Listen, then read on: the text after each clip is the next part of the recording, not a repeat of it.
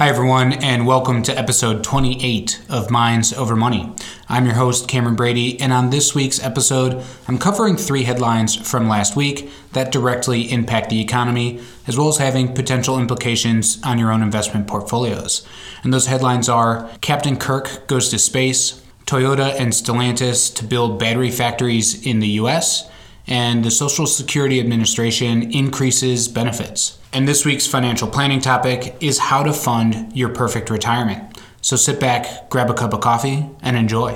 This week's first headline is Captain Kirk goes to space. Jeff Bezos' Blue Origin flew the actor William Shatner and 3 others to the edge of space Wednesday morning, the latest flight aimed at establishing the fledgling space tourism market. Blue Origin conducted the flight as aviation regulators assess recent allegations made in a September letter signed by a former employee that the company hasn't always given priority to safety.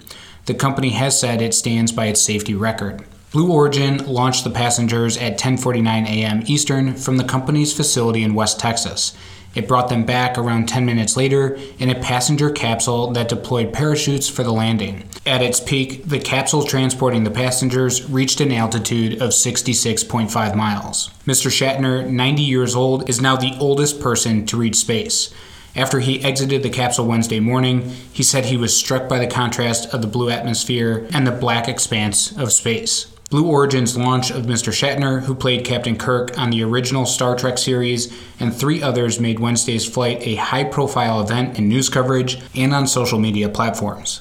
The company live-streamed the flight with its own host discussing the effort, similar to how other space companies, including SpaceX, have promoted their own launches to wider audiences. Mr. Shatner, along with Audrey Powers, Blue Origin's Vice President of Mission and Flight Operations, didn't pay for Wednesday's flight, with the company previously describing them as guests for the trip. 2 others, Glenn DeVry, co-founder of the clinical research company Metadata Solutions, and Chris Boshazan, co-founder of the Earth data company Planet Labs Inc., paid for their tickets according to Blue Origin, although the company hasn't disclosed prices.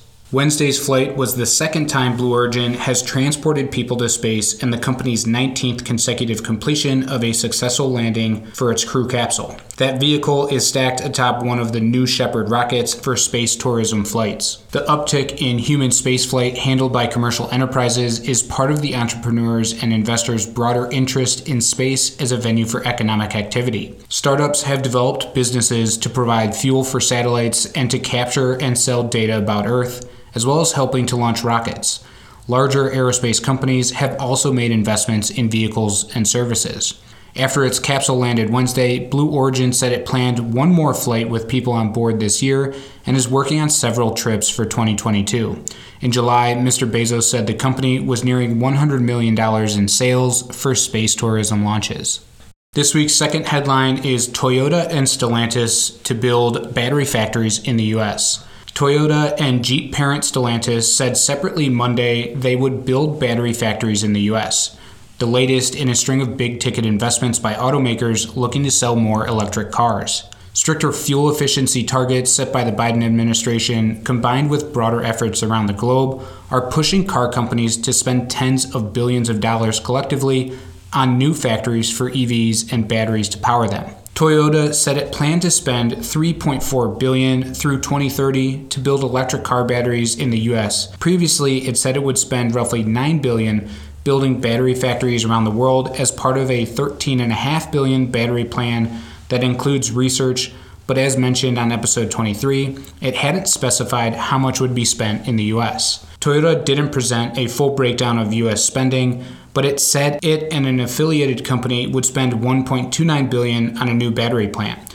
The plant aims to start production in 2025. Separately, Stellantis said it was teaming up with LG Energy Solution, the battery manufacturing arm of South Korea's LG conglomerate, to build a new factory for lithium-ion batteries in the US. The companies didn't disclose the size of investment, but said the plant would be able each year to produce batteries with a combined output of 40 gigawatt hours, enough to supply hundreds of thousands of electric vehicles. The announcement highlights 2 main paths being taken by car makers on batteries.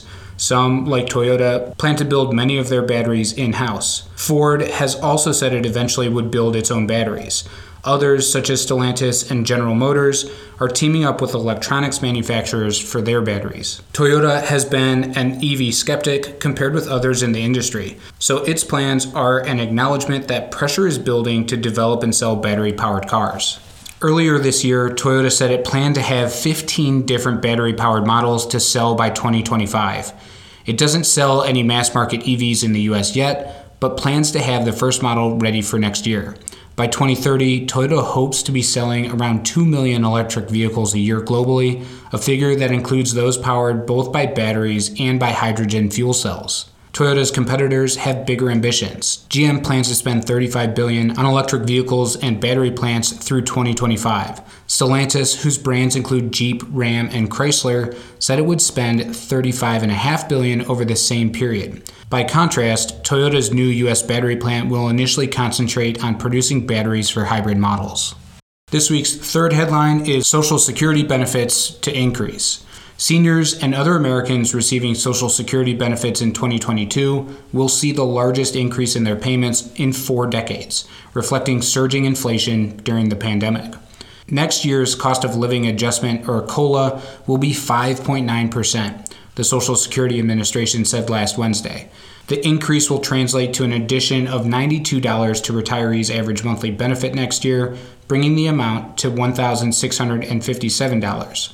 The nearly 6% cost of living adjustment is the largest since 1982, according to Social Security Administration data. The adjustment is calculated based on the Labor Department's measure of inflation faced by blue-collar workers. The Labor Department said its broader measure of inflation, the Consumer Price Index, rose 5.4% in September from a year earlier, the largest annual gain since 2008. The Social Security Administration also said the maximum amount of earnings subject to the Social Security tax will increase to $147,000 in 2022 from $142,800 this year, a 2.9% increase. That smaller increase is based on the agency's own calculation of the change in annual wages. Other data shows recent wage increases are not keeping up with inflation. Average hourly earnings for private sector workers rose 4.6% in September from a year earlier. The extent to which the larger than usual Social Security adjustment makes retirees and other recipients feel more well off will largely depend on whether inflation eases next year compared with 2021. Consumer prices have risen at the fastest rate in more than a decade this year because trillions of dollars in economic stimulus have supported consumer demand at a time when supplies for everything from toilet paper to new cars have been constrained because of pandemic disruptions. Federal Reserve Chairman Jerome Powell and other Fed officials have said they expect elevated inflation to be temporary and to ease as frictions associated with the economy's reopening fade.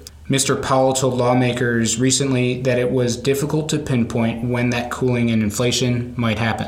Roughly half of Americans aged 65 and older relied on Social Security for at least 50% or more of their income in 2019. About a quarter of seniors 65 and older relied on the benefits for 90% or more of their income. Medicare's trustees in August projected the standard 2022 monthly premium for Medicare Part B, which covers doctor visits and other types of outpatient care, would increase by $10 to $158.50.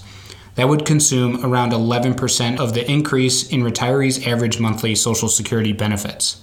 As mentioned in episode 12, the Social Security Board of Trustees, in an August report, said the trust fund that pays benefits is projected to become depleted by 2034, a year earlier than estimated in 2020. At that time, Social Security income would be sufficient to pay about 78% of scheduled benefits. While the increase in benefits is welcomed by current recipients, especially with the increased cost in daily living that we have seen this year and expect to continue into 2022, it also highlights the dire situation the Social Security Trust is in. This week's financial planning topic is how to fund your perfect retirement. For many people thinking about retirement, their biggest fear is running out of money while they're still alive. We've been working with folks to overcome this fear for over 40 years, and here's what we've learned in as simple terms as I can give you. First, the most important thing you can do is learn to save. If you can't save money, then you won't have anything to invest for the future. Saving is the most important component of being able to afford your lifestyle for the rest of your life. If you don't save enough, no amount of investing savvy is going to make up for your lack of saving. Second, time is on your side. The second most important variable is the compounding of money over time. The money that money makes more money.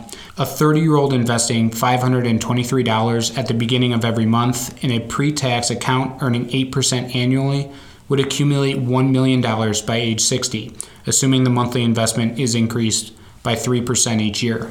Third, you are going to live longer than you think. Go to livingto100.com and use the life expectancy calculator to determine how long you will need money to fund your lifestyle. Remember that inflation running at 4% per year will double the cost of your lifestyle every 18 years. Over the next 36 years of your retirement from age 60 to 96, everything could cost 4 times as much. How do you turn that $1 million that you accumulated into an ever-increasing lifetime income stream that you cannot outlive? A well-diversified portfolio composed of the world's greatest companies could help to provide an ever-increasing stream of income due to dividends and price appreciation. Having the appropriate mix of stocks and bonds will allow you to stay invested for the long haul and provide you with the income your lifestyle demands. If you and your life savings are being ignored or feeling taken advantage of, come join our family. We are a family-owned financial planning and investment advisory firm who promise to treat you just like family. No products, no hard sell, no gimmicks, just honest advice based on our 4 decades of experience. If you have any questions on this week's episode or are interested in getting an unbiased opinion on your finances, please give us a call at 440-235-2100 or email me at Cameron@michaelbradyco.com. Thanks for listening. Hope you enjoyed.